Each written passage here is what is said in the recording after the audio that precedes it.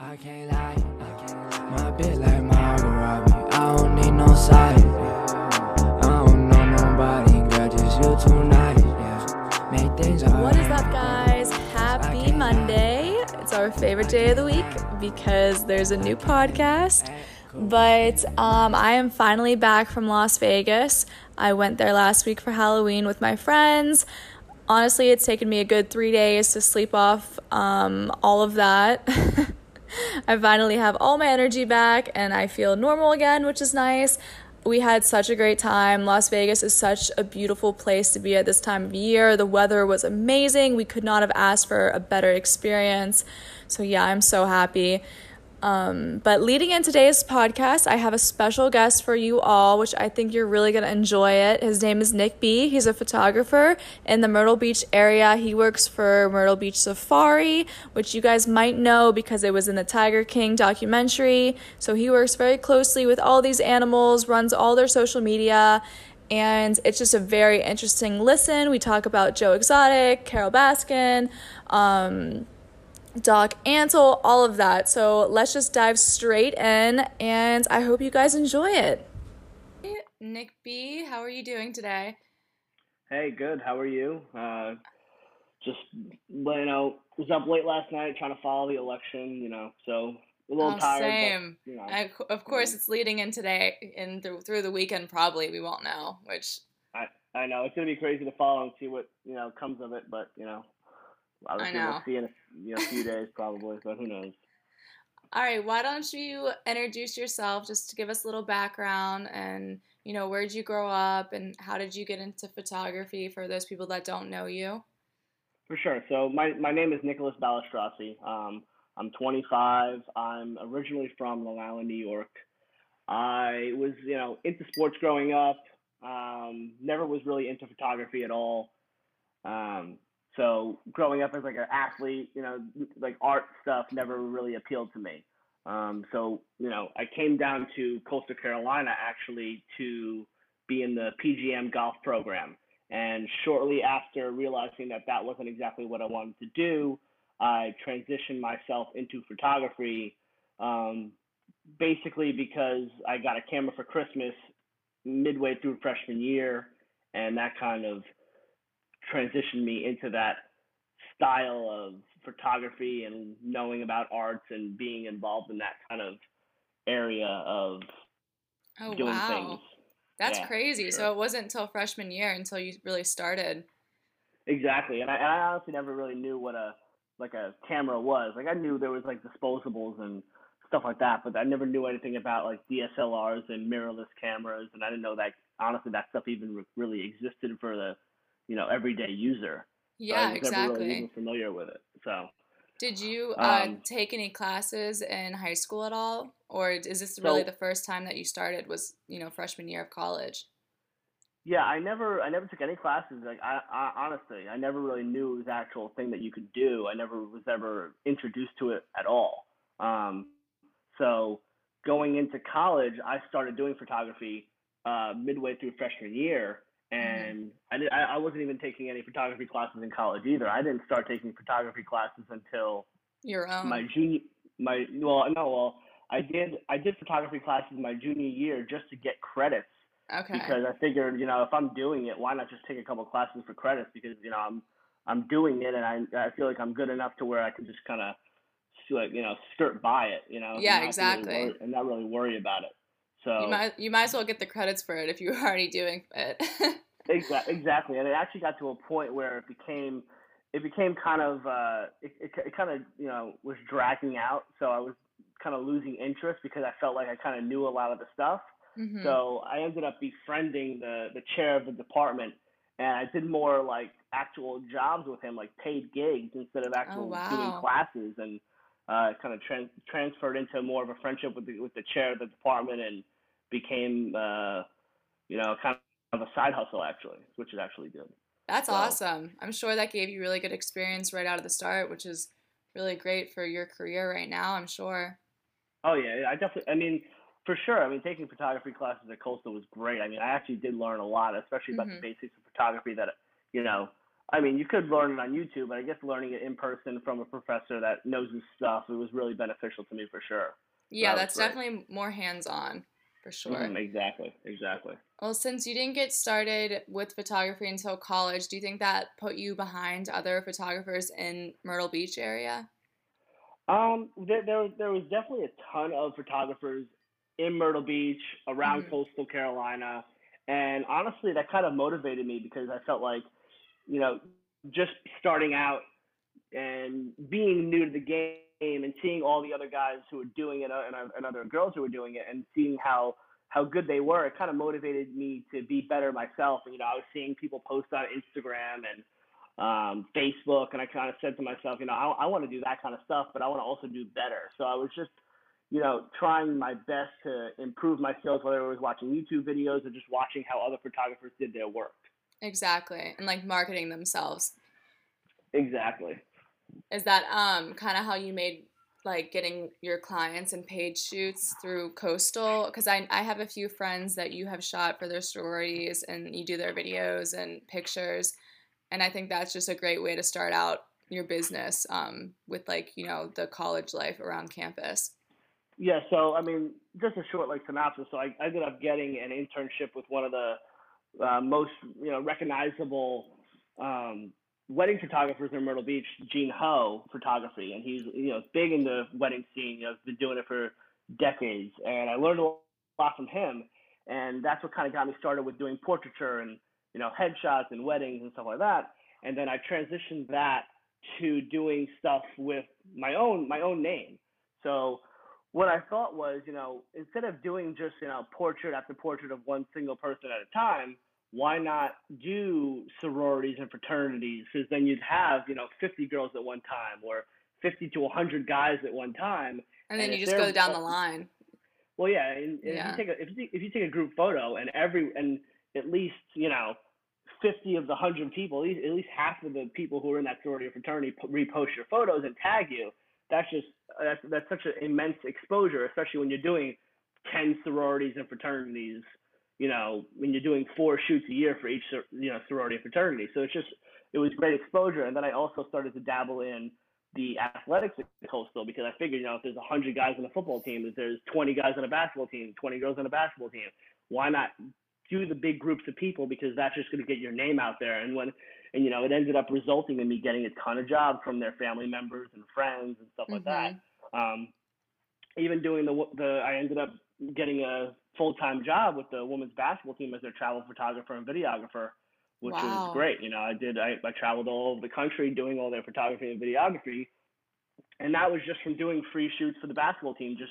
I ended up, getting media passes from the Chanticleer newspaper and was able to get my way into just doing photos for free. I'd contact the girls and guys on the team and say, hey, I got these photos, I'll share them with you. Just put them on your Instagram and tag me, and that'd be awesome. And then that kind of transitioned me to actually getting a job offer from the actual team, which was really good for me starting out. So I learned a lot of stuff. That's crazy. So you Yeah. really were hustling until you kind of, and you still are hustling, but you've built your Oh, yeah. business up so much just by, using your time. I feel like once you get the camera, it's just really your time that you're putting in, which is awesome because you are taking it to really better yourself and your business.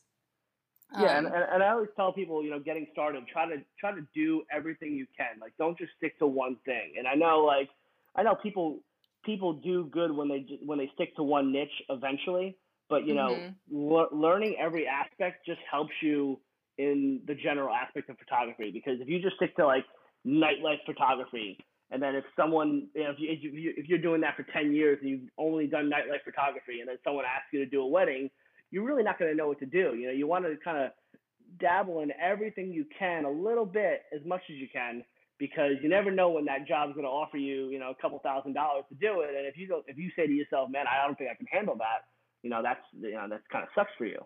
Exactly. So, That gives you so much more experience too, just working in so many different fields. exactly. And you really just don't know who knows who, whoever it is. Just a quick example, I was doing this girl asked me to do a graduation shoot for her, right? And Mm-hmm. I was super busy at the time, and I was kind of not really interested in doing graduation shoots at the time. Like I said, I was super busy with doing a lot of safari stuff, which we'll get into. And I wasn't answering her. I kind of forgot about it, and I finally, took the time to answer her and scheduled the graduation shoot. Did the graduation shoot. About a week later, she was showing her family the graduation pictures, and her cousin or aunt or something along those lines was apparently the manager of Bon Jovi. And no way. Yeah, so the lady loved my photos so much they needed a photographer for one of the band members of Bon Jovi for the Rock and Roll Hall of Fame, and the guy just so happened to be living in South Carolina. And the girl was like, "Hey, I saw your graduation photos you do with my cousin. We need a photographer for tomorrow for one of the members of Bon Jovi. The photos will be up in the Rock and Roll Hall of Fame. Can you do it? We need it tomorrow." And I was like, "Yeah, I mean, that's awesome." Holy shit, that's huge. That just goes to show, don't ever turn down jobs if you can't. You know what I'm saying? If you can do the job because you just don't know what anything will lead to. And that was just a simple graduation shoot in the cold of November, and it turned into a shoot with Bon Jovi at the guy's house, so yeah, that is stuff insane. Like that, you just never know. Yeah. I feel like pictures really travel, because if you take a good picture and people are obviously going to repost it, like so many people see it, and it's all about who those people know, and then you get connected with them, and that's crazy. Yeah, and people say, photos are timeless. Photos are going to be looked at and seen forever. And video has changed so much over the years. Photos kind of, they went from film photos to digital photos, but the kind of idea of a photograph hasn't really changed, and it's just so easily shareable. Where video sometimes can be a little difficult to share. So totally. So, did you enjoy going to Coastal? What year did you end up graduating? Yeah, so I loved Coastal. I was originally planned and set to go to a school in New York. Some kind of, it's called a SUNY school. I'm sure if anyone's listening from New York, they know what I'm talking about. But came down to Coastal for PGM. I honestly loved the program, but I was actually majoring in resort tourism, and I didn't like the major of the business resort tourism. Mm-hmm. So I ended up changing my major to national security and intelligence, which I loved. I just love that whole aspect of that. And I ended up graduating on time in August in the summer of 2017. So I think I'm 3 years removed now. So, I appreciate everything I got from Coastal. So, if I didn't go to Coastal, I probably might have never gotten into photography and never been on this path that I'm on now. So, yeah, that's awesome. I tell everyone, I'm like, Coastal's such a great school. It's like the perfect size for anything. Oh yeah, it's super sociable. It's so connection based. With everything you do, whether you're in a sorority, whether you're on an athletic team, whether you're doing the major that you're doing. Mm-hmm. But honestly, I don't even know if I use my major. At this point, I know exactly. Who knows? But honestly, at this point, I doubt I'll even do anything near that field. But like I said, you just never know. So yeah, and it's just, I feel like it's all for like the experience mostly, which is you learn so much just being around people from pretty much all around the world go there. I feel like. Oh, for sure. Yeah, I have tons of foreign friends from Montenegro to Australia. It's crazy. So after you graduated, is that when you started getting into starting your LLC and your website and everything? So actually, another funny story is like I said, I was doing work with the professor. I kind of transitioned out of the photography class to more so working with the guy who was the chair of the department. Mm-hmm. And we did a job for one of these classes, but it wasn't a class. It was more so just do a job, you get the credit. It was more so like kind of like an internship. Mm-hmm. And I did the job it was like for a law office. So I did a bunch of headshots for the law office for their website. And after I did the photos, the lawyer loved the head lawyer of the practice loved my photos so much he actually offered to give me my LLC free of charge. No way. That's crazy. Yeah, which was incredible. Which an LLC in South Carolina, costs upwards of like $900 to $1,000.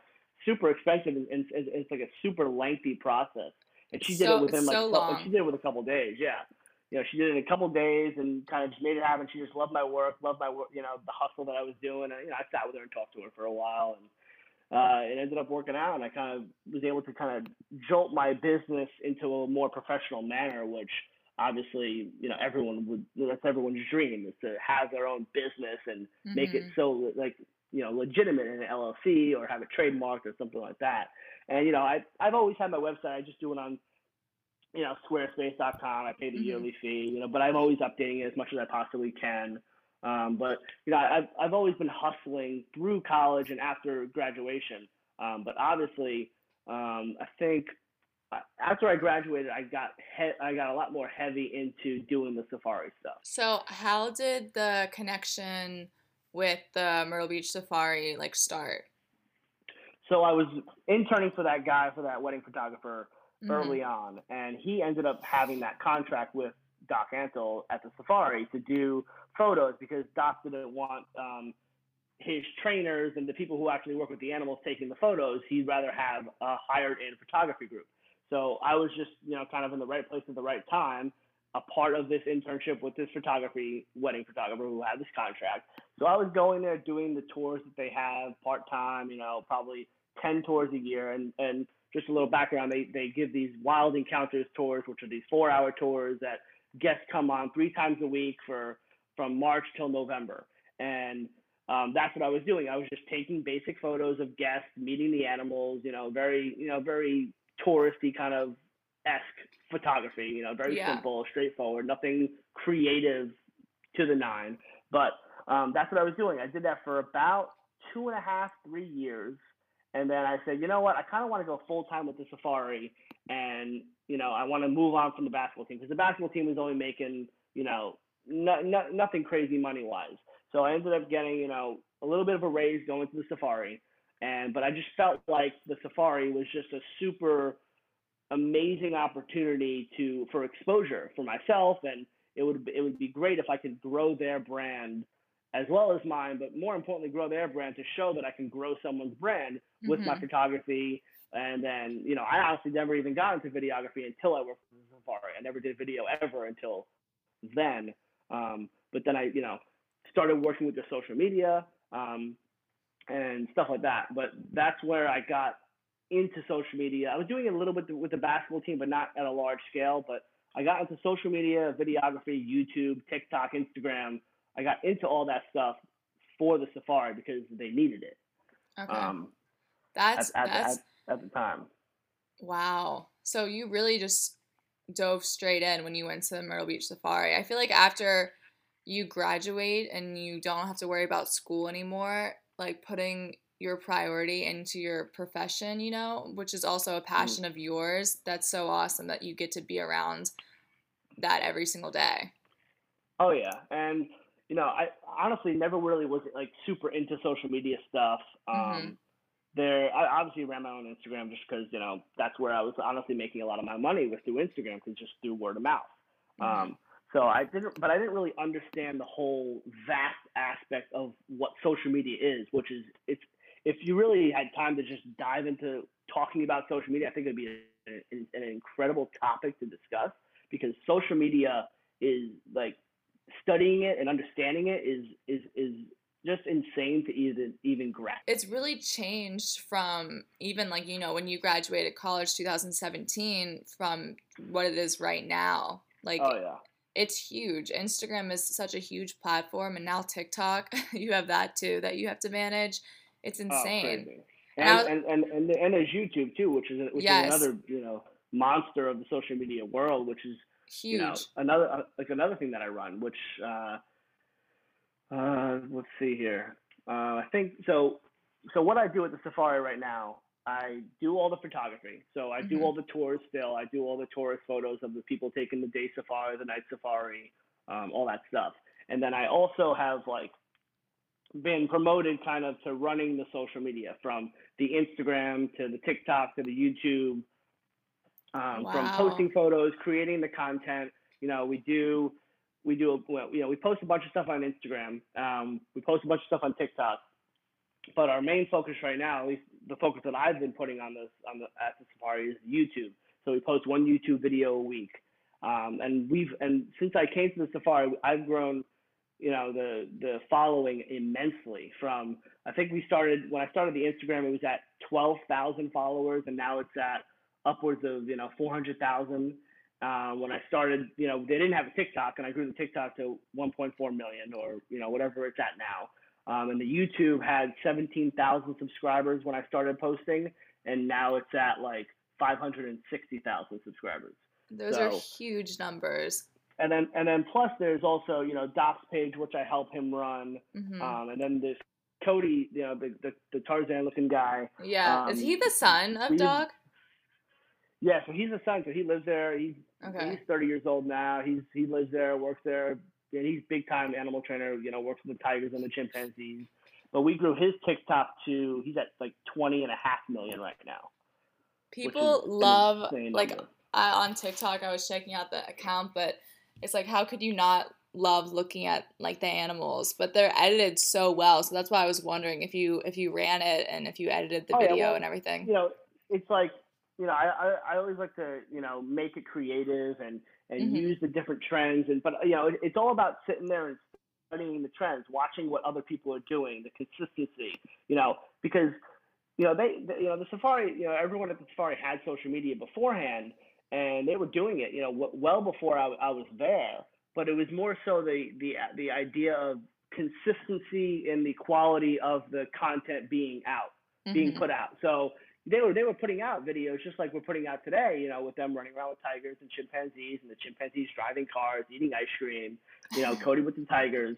But it was more so the consistency, the quality, and the understanding of the algorithm, in order to boost everything, to make it go and get shared quicker and more efficiently. And that's kind of what I focused on in the beginning. And what helped that a lot was reaching out to celebrities and influencers to broaden the reach of that audience. Because if we're the animal community was so specific in who was watching, and I just figured, why not reach out to the community that follows the rappers, the community that follows the YouTubers. Those are communities that don't even know the animal world even exists. Exactly. So and that opens you up to a whole new audience. Exactly. I've been able to get people to the safari. Like, there's a rapper called Casanova, and he's big time, Brooklyn kind of rapper, but he's huge following. The Ace family, huge YouTube following, but nobody even knew the safari existed. And once they started coming, there was a huge flood of people coming from the. I mean, Doc had a great. Doc had a great, consistent base of people coming from word of mouth. But once the social media kind of exploded it changed the demographic of the people coming. Exactly. And it just became such a wide variety of people visiting the safari. It was mind blowing, and it was so noticeable just seeing the different kinds of people, different nationalities, different everything, visiting the safari, being able to enjoy it and learn about the animals just because of social media. Yeah, social media really provides so many like outlets for everything. I used to work for a few resorts down here in Florida where I live, doing influencer marketing and social media campaigns, just helping out with marketing. But like, for example, we would trade stays with people and have them post while they were there for more exposure. And it definitely is crazy what that can even do, because, they know people, they have friends, and if they trust them, like, they're coming to the resort, which is also same thing with the safari. I mean, it's just crazy how that leads into that so quickly. Are you around the animals all day, or are you just there for the tours? Like, what's your day look like? Yeah, so I'm pretty much, I'm there most of the time. I'm on call, so if I'm not there, I'm always on call. So if they need me there for a shoot, I'm there at the drop of a hat. If they say, we have 4 guests that have that want to do a tiger swim, I'll be there in 20, 25 minutes to do that shoot. So I'm there, most of my time. So I've kind of pushed my business a little bit aside, and my personal growth. I push that aside as much as I can, just so I can focus on the safari and all the tasks at hand. Because I have all those social media accounts to tend to, plus any shoot that occurs on the property, whether it's shoots with guests, or it shoots with Cody running around with tigers, or Doc with bubbles in the waterway, or any of the other trainers doing any other kind of shtick with animals just for social media content or anything like that. Because they do everything that I film of the trainers doing the things with the animals is a part of their daily routine. So they're doing that kind of stuff anyway. So you're just there to record and like get the content. Exactly. So when Cody goes on a walk with a 600-pound tiger, he's doing that regardless of me filming it. When Doc goes to the waterway with Bubbles, he's doing that regardless 4 times a week with Bubbles. So all that stuff is not just for social media. They're doing it, but obviously if we're filming, they might do a little dialogue just to make it interesting. But which, I mean, how hard is it to make something interesting when you have a 9,000-pound elephant and a 600-pound tiger? But dialogue exactly. Always helps. But so I'm always there whenever they need stuff like that, and whenever we need content. So that's mainly like what. And then I'm there for every tour, every night safari, all that stuff, and then all the elephant swims, all the tiger swims, and people can book tiger swims. So, but it's it's a large amount of money to do that kind of stuff, but. But like that's a once in a lifetime experience. I feel like. Exactly. There's nowhere you can do it, especially in the safest way possible that we do it.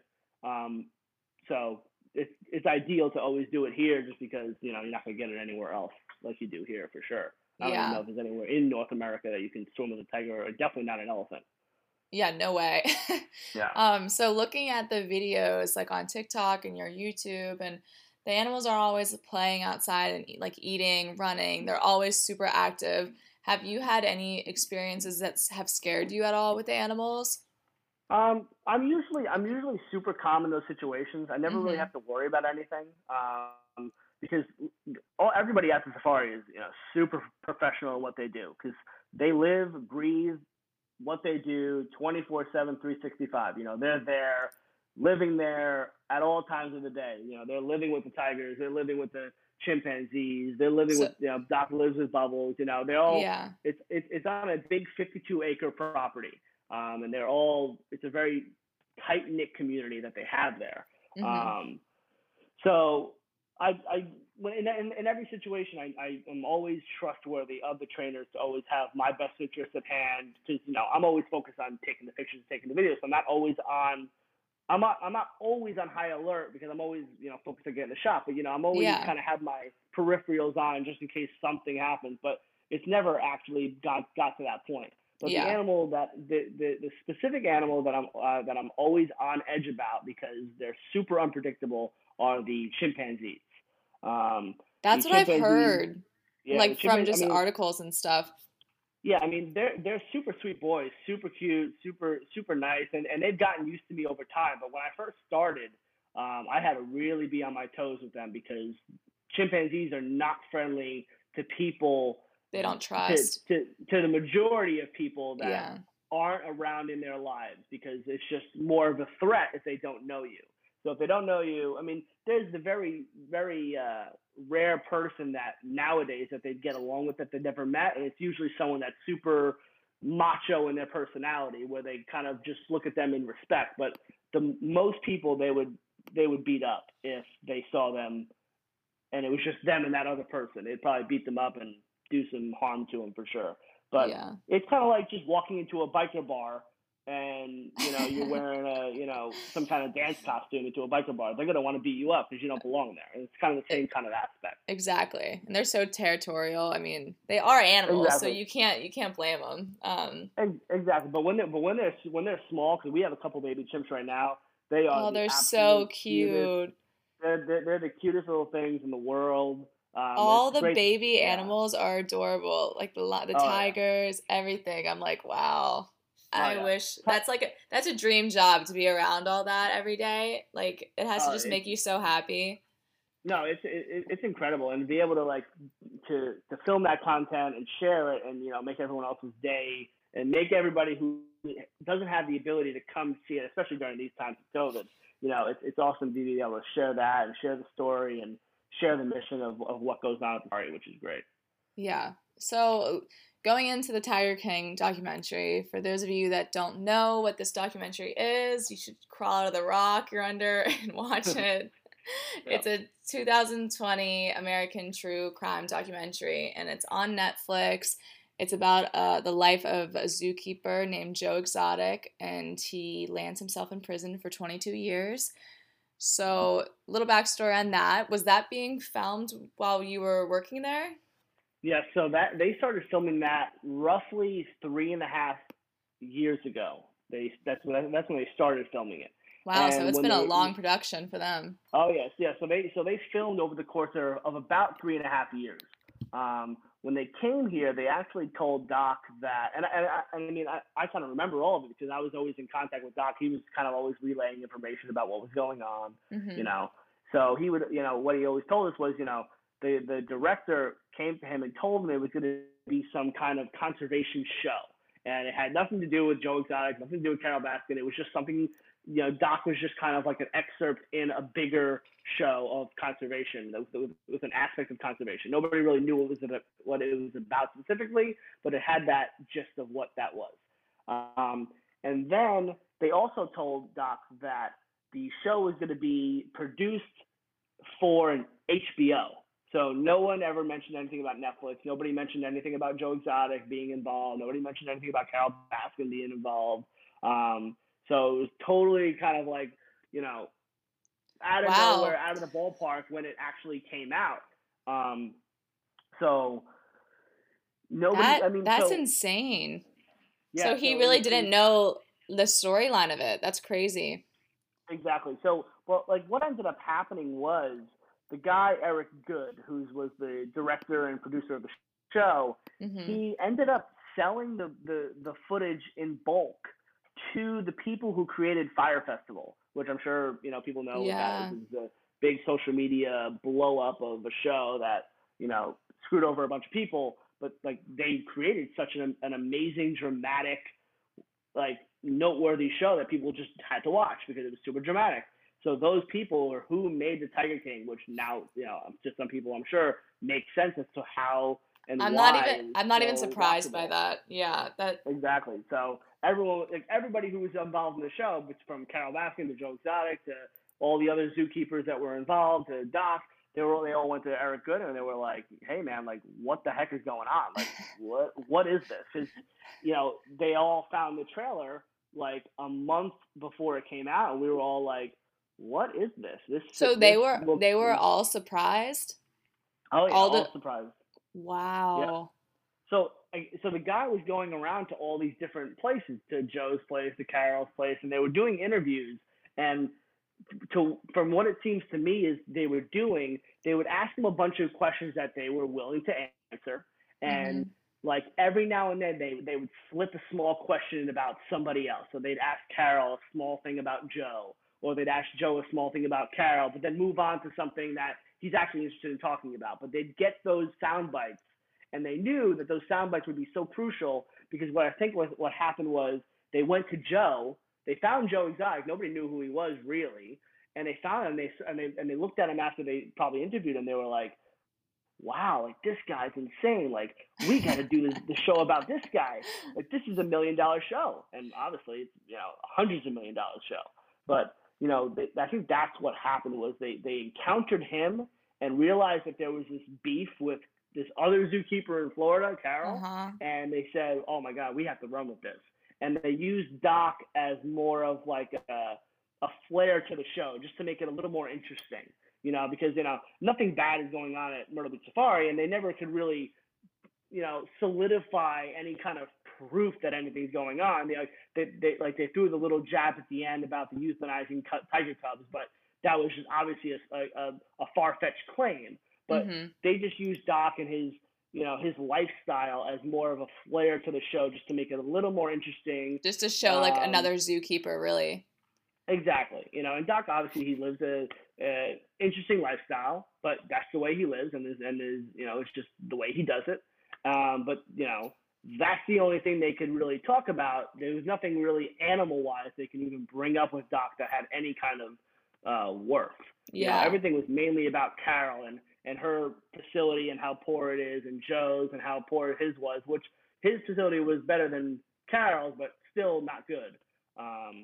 It's But funny because I live right now about an hour from Carol's like big cat rescue that she has. mm, hmm And from seeing it on the show, from when I watched it, like compared to the area at Myrtle Beach, it does not look as big. Or oh I feel no, like yeah.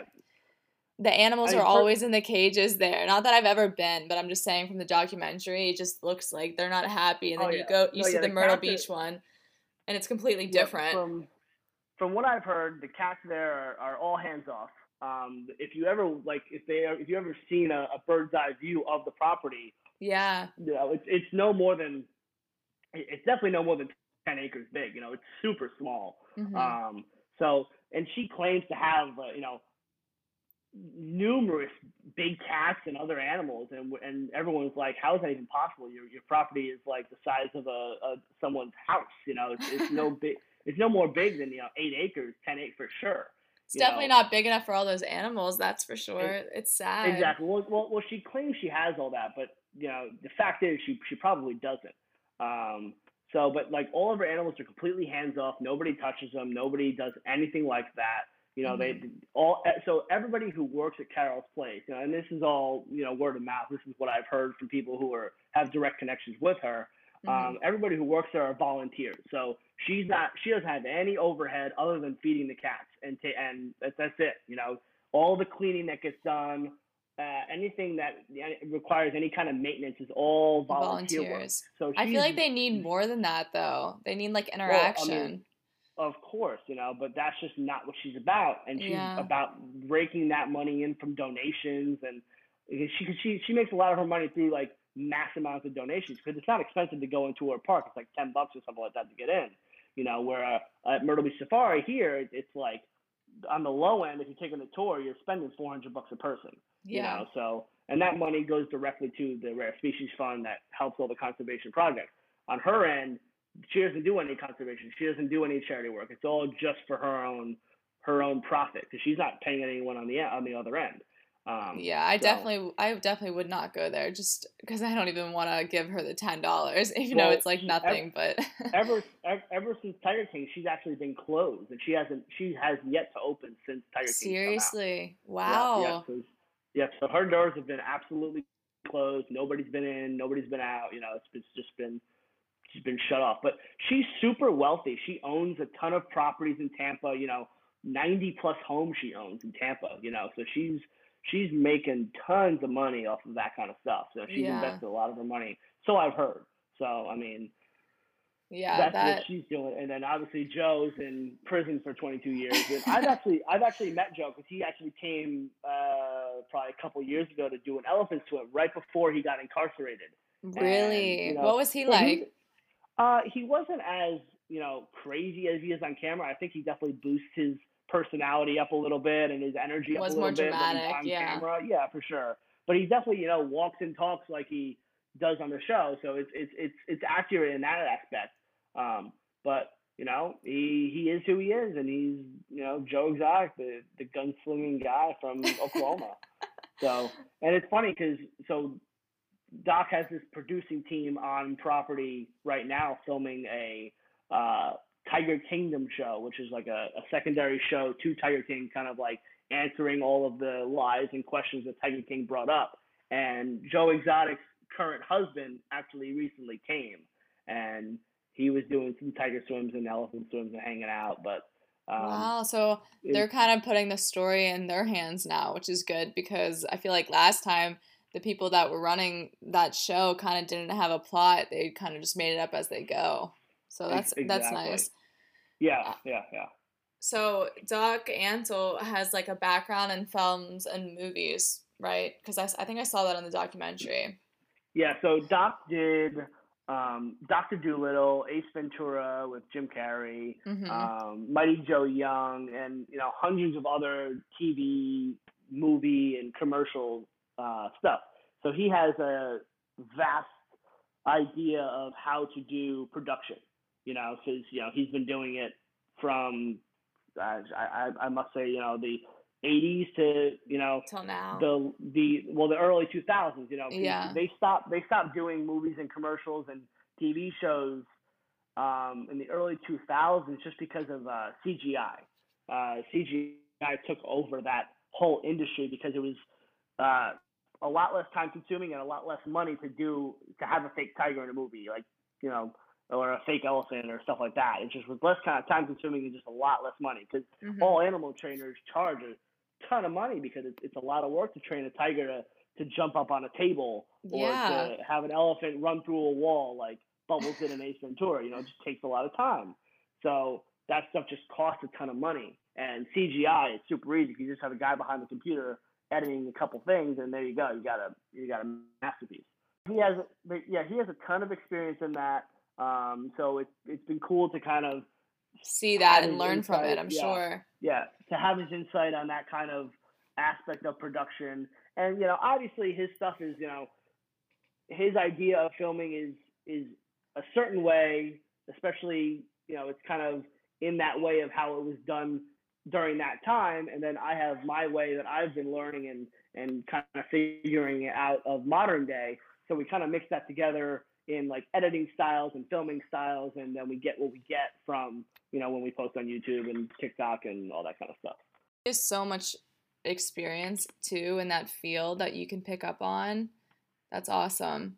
Oh yeah, and he's worked with top of the line photographers when he's shooting for Vogue and all those big time publication magazines, stuff like that. So he's worked with the biggest, Annie Leibovitz, if anyone's familiar with photography, big time people like that. So it's great to kind of know that aspect and kind of and it's been good for me because I feel like there's no more of a high pressure shoot than working with big cats, but also working with Doc, because it's always you got to make sure you get it. And if you don't get it, there's no second chance. You know what I'm saying? So it's been good for me and beneficial to me to work in that kind of high pressured environment, because I feel like I can do any environment now after working and doing this kind of stuff, because every shoot technically my life's on the line. Yeah. So it's pretty interesting. You're just waiting to get the right picture, which kind of happens when the animals are moving and jumping, and you really never know. So exactly. Like I said, anything could happen, but it just wouldn't happen just because for that kind of situation, it's a very ideal situation. So I'm very fortunate to be like that, because I wouldn't do that kind of stuff at Carol's place or Joe's place. There's no way. And there's instances where people have done photo shoots at those kind of rundown places, and they've gotten attacked. Recently we had a Nat Geo photographer come to us, and he literally said to it, it ended up kind of going sour relationship with the guy, but he was telling us a story that, he was doing a shoot at some zoo, wherever he was doing it in the Midwest, and he actually had a tiger jump on him and, almost bite his arm off. And when he came to the safari, he was like, "Oh my God, you guys have it so down pat. I feel so safe and secure. Yeah. Like, I don't have to worry about anything." So that would be so scary. Exactly. So coming from that kind of guy, it just shows that the difference of the environment from working at a place that is kind of like run down and not so fortunate and not so well off and doesn't have the trained employees, to somewhere like this where you don't really have to worry about anything. When I first heard that all the trainers, live there and they're working all the time, I was like, that would I don't know, like if not for, that would not be for me, but people that love that, like they're obviously so into that. And I feel like that's the only way to do it when you have like tigers and those kind of animals, because that's how they really trust you. Thinking about it, it makes sense. Oh yeah, because they build those lifelong bonds with them. They're feeding those cubs with their babies. Yeah, they're hand feeding those babies from when they're a stick of butter in their hands to when they're 600, 700 pounds. They're hand feeding those big tigers like they're feeding like a dog at home, like any kind of dog at home. So they have that lifelong bond where me and you couldn't go up to a 600-pound 12-year-old lion and feed them by hand because they don't know us, but they would go do that with their trainers because they just know them. They've known them for 10, 15, even some of the tigers that they have, they're 20 years old. So wow, that would be so cool. Oh yeah. All the influencers and celebrities that you've met doing these shoots and, the influencer marketing and all that, who has been your favorite shoot so far? So, I mean, Or person that you met? yeah, I mean, there's been a ton of them over the last couple of years that we've been like focusing on that. So we've done shoots with Odell Beckham Jr., who's a star wide receiver, Wow. to the Casanova guy, who's like he's a pretty relatively known rapper. Yeah. There's the Ace family. There's just tons of people, and honestly, I forgot a lot of them. But there's a lot of like athletes. But the main two that were to me the most memorable and something I'll just never forget is the first would be Floyd Mayweather. So who's like, heavyweight That's champion. crazy. Not heavyweight, but just world champion boxer. So that was a pretty cool experience, and that was actually at our Miami property. So every winter we go down to Miami for a couple months and film content down there because Doc has a Miami 10-acre property down there that he brings some animals during the winter down there just to hang out as his little summer home. So I go down there with him to film content. And it just so happened to be that I knew somebody who knew Floyd Mayweather's bodyguards, and the guy, he told me, he's like, I'm gonna give you this contact. I'm gonna vouch for you, so the guy doesn't think you're some crazy kind of fan. You have to do all the legwork. You got to make sure that you make it happen. But there's only so much I can do. So he gave me the number. I contacted the bodyguard, and I said, hey man, I've heard Floyd's in the area of Miami. We have a little safari here. We'd love for Floyd to come experience, do whatever he wants. If he wants to come meet a tiger, he come meet a tiger. If he wants to meet a monkey, he can meet a monkey. Whatever he wants to do, because he has 28 million followers on Instagram, and just that reach of being that would be iconic huge. Michael Jordan-esque kind of figure, just like someone who's like just a monster in his industry. Mm-hmm. So I said, whatever he wants to do, I'm going to make sure that he can do it. And at the time, when I first contacted him, I didn't mention this to anybody at the safari, so nobody even knew I was doing this. So I'm conversing with this bodyguard who, this guy's next level. This guy's, superstardom kind of guy, bodyguard, protecting this guy, this billion-dollar athlete. Mm-hmm. So I sent him some videos of some other influencers that have come in the past. This is what he can kind of do. These are the pictures that he'll get. And the guy said, okay, let me show Floyd. I'll get back to you when I get back to you. So 10 minutes later, he texts me back and he goes, all right, we'll be there at 2:00 tomorrow. And I was like, oh crap, 2:00 tomorrow? So I ran in the house and I'm like, guys, I think Floyd Mayweather's coming tomorrow. And nobody believed me. They were kind of like, okay, well, we'll be ready, but we doubt he's going to come because I've never didn't think he was going to show up. Well, yeah, I've never had someone of that magnitude come, Wow. And getting someone like that takes a lot of work, a lot of persuasion, and sometimes a ton of money because Mm-hmm. having someone come promote something, you got to pay the guy. So, but we didn't talk about any money. And I didn't talk about any kind of social media promotion. I kind of just wanted him to get here because just getting him here was the most of the work. So, the next day comes along, and we're sitting at 2:00 now. He told me he's going to come at 2:00, and I'm like, okay, he's not here. What's going on? I'm calling the bodyguard. He's not answering me. And, now it comes up on 4:00, and I'm like, okay, he's 2 hours late. Everyone's asking me, hey, what's going on? We have stuff to do. We could be doing other stuff if we're waiting.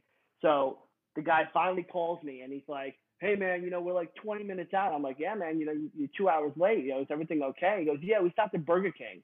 I'm like, what do you mean gosh. You stopped at Burger King? This guy's a championship athlete, and he's eating Burger King. And he wants Burger King? Really? Yeah, and I'm like, oh my God. So I told them, and they still didn't believe me. They're like, what do you mean he stopped at Burger King? How is that even believable? And then, little did I know, here he comes with 8 big black Sprinter vans coming down the road, if he was the president of the United States, and pulling in with a huge motorcade, and out comes these exotic women and big bodyguards, SWAT team kind of guys. And, he comes in and he has 30 people with him, comes in, we bring out the tigers, we bring out the monkeys, and he doesn't want to touch anything.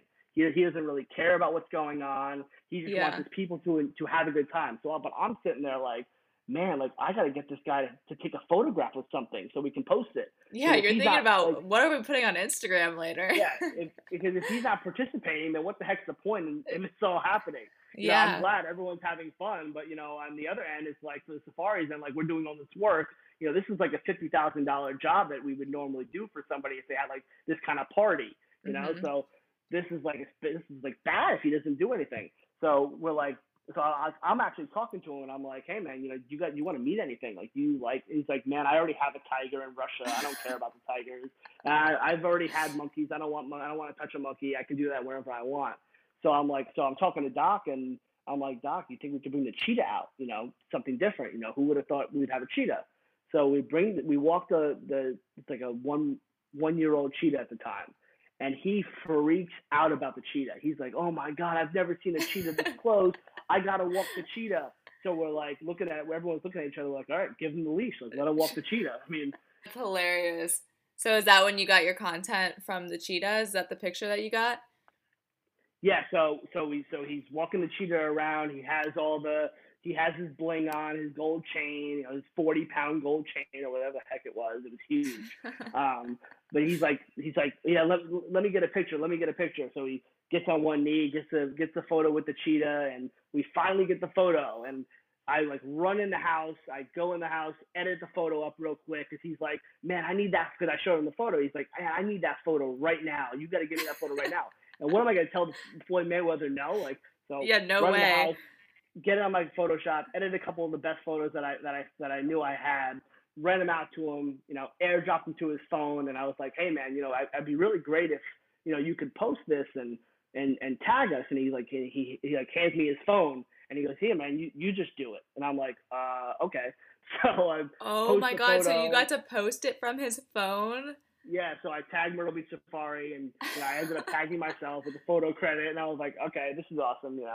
It ended up working out great and worked out for the best. We got a post on the biggest athlete in the world. That is so hype. On his social media, and it all worked out. So, and he was only really there for 30 minutes, so it wasn't like it was a super intensive thing for anybody who worked there. It was just, he was in and out very quick because he had to go get his private jet or something like that. Yeah, literally, with his tiger on it. Yeah. What a crazy experience. Oh, that's crazy. Yeah. Wow. Yeah, that's something I probably for sure will definitely never forget. And and another cool one, if anyone who knows who he is, the Undertaker, who's like a wrestling legend. And that just personally for me was super cool just because that's someone who I grew up watching. And, me and him rode in the car together to Gordon Biersch, if you're familiar with Gordon Biersch and Market Common. We went to go get food with Gordon Biersch. And he told me all the old wrestling stories and stuff like that. But, I mean, just personally, that was super cool, too, because he's like that Michael Jordan-esque kind of guy in his field as well.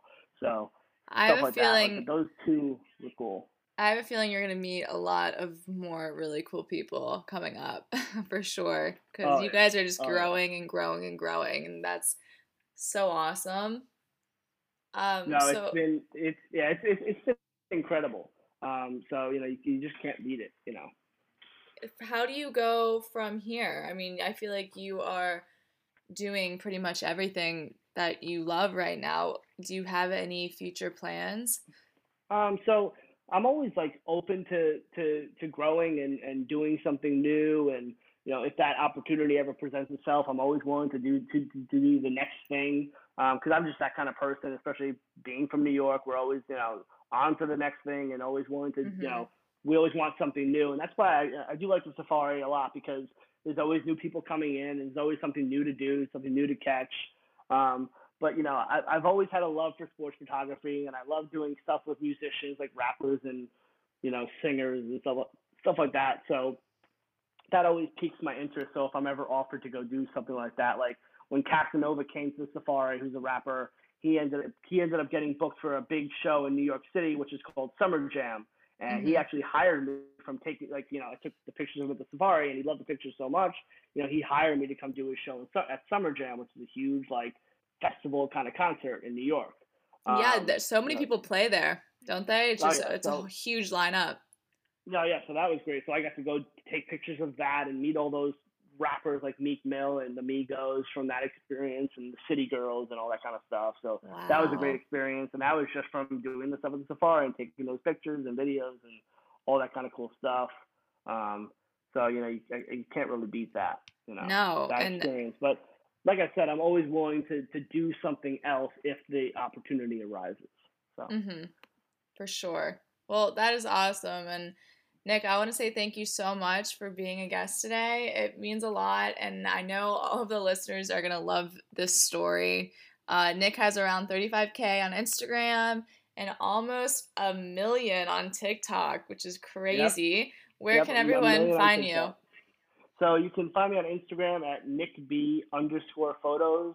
And then on TikTok, you can find me at nickbphotos. Check me out on there. And I think that's pretty much all. I'm working on possibly a YouTube down the line, but I'm trying to work on that. Maybe doing some vlogs and some behind the scenes photo shoots. So that'd be a good idea. Yeah, so that's in the works. But mainly on TikTok, mainly on Instagram. I'm pushing TikTok big just because that's the platform to be on. If anyone's looking to be on social media and make a name for yourself, definitely check out TikTok, because I'm telling you, that's the place to be, because everything that's trending and going on, everyone's posting on there. That's where it is. You can blow up so fast on there, for sure. Oh yeah. I blew up from I think in like 3 or 4 months. Got almost at 1 million on TikTok. Got a couple sponsorships with like Bang Energy, so making a little extra cash on there. Yeah. So if you can do it, and if you want to be creative, definitely get on there, and also push your Instagram, push some YouTube stuff. Do what you can do and make it happen. For sure. All right. Well, thank you so much, Nick. For sure. It was great talking to you. It was fun. I love it. And keep doing your thing. You're doing a great job. Thanks. You too. We'll talk soon. All right. Okay, bye. Goodbye.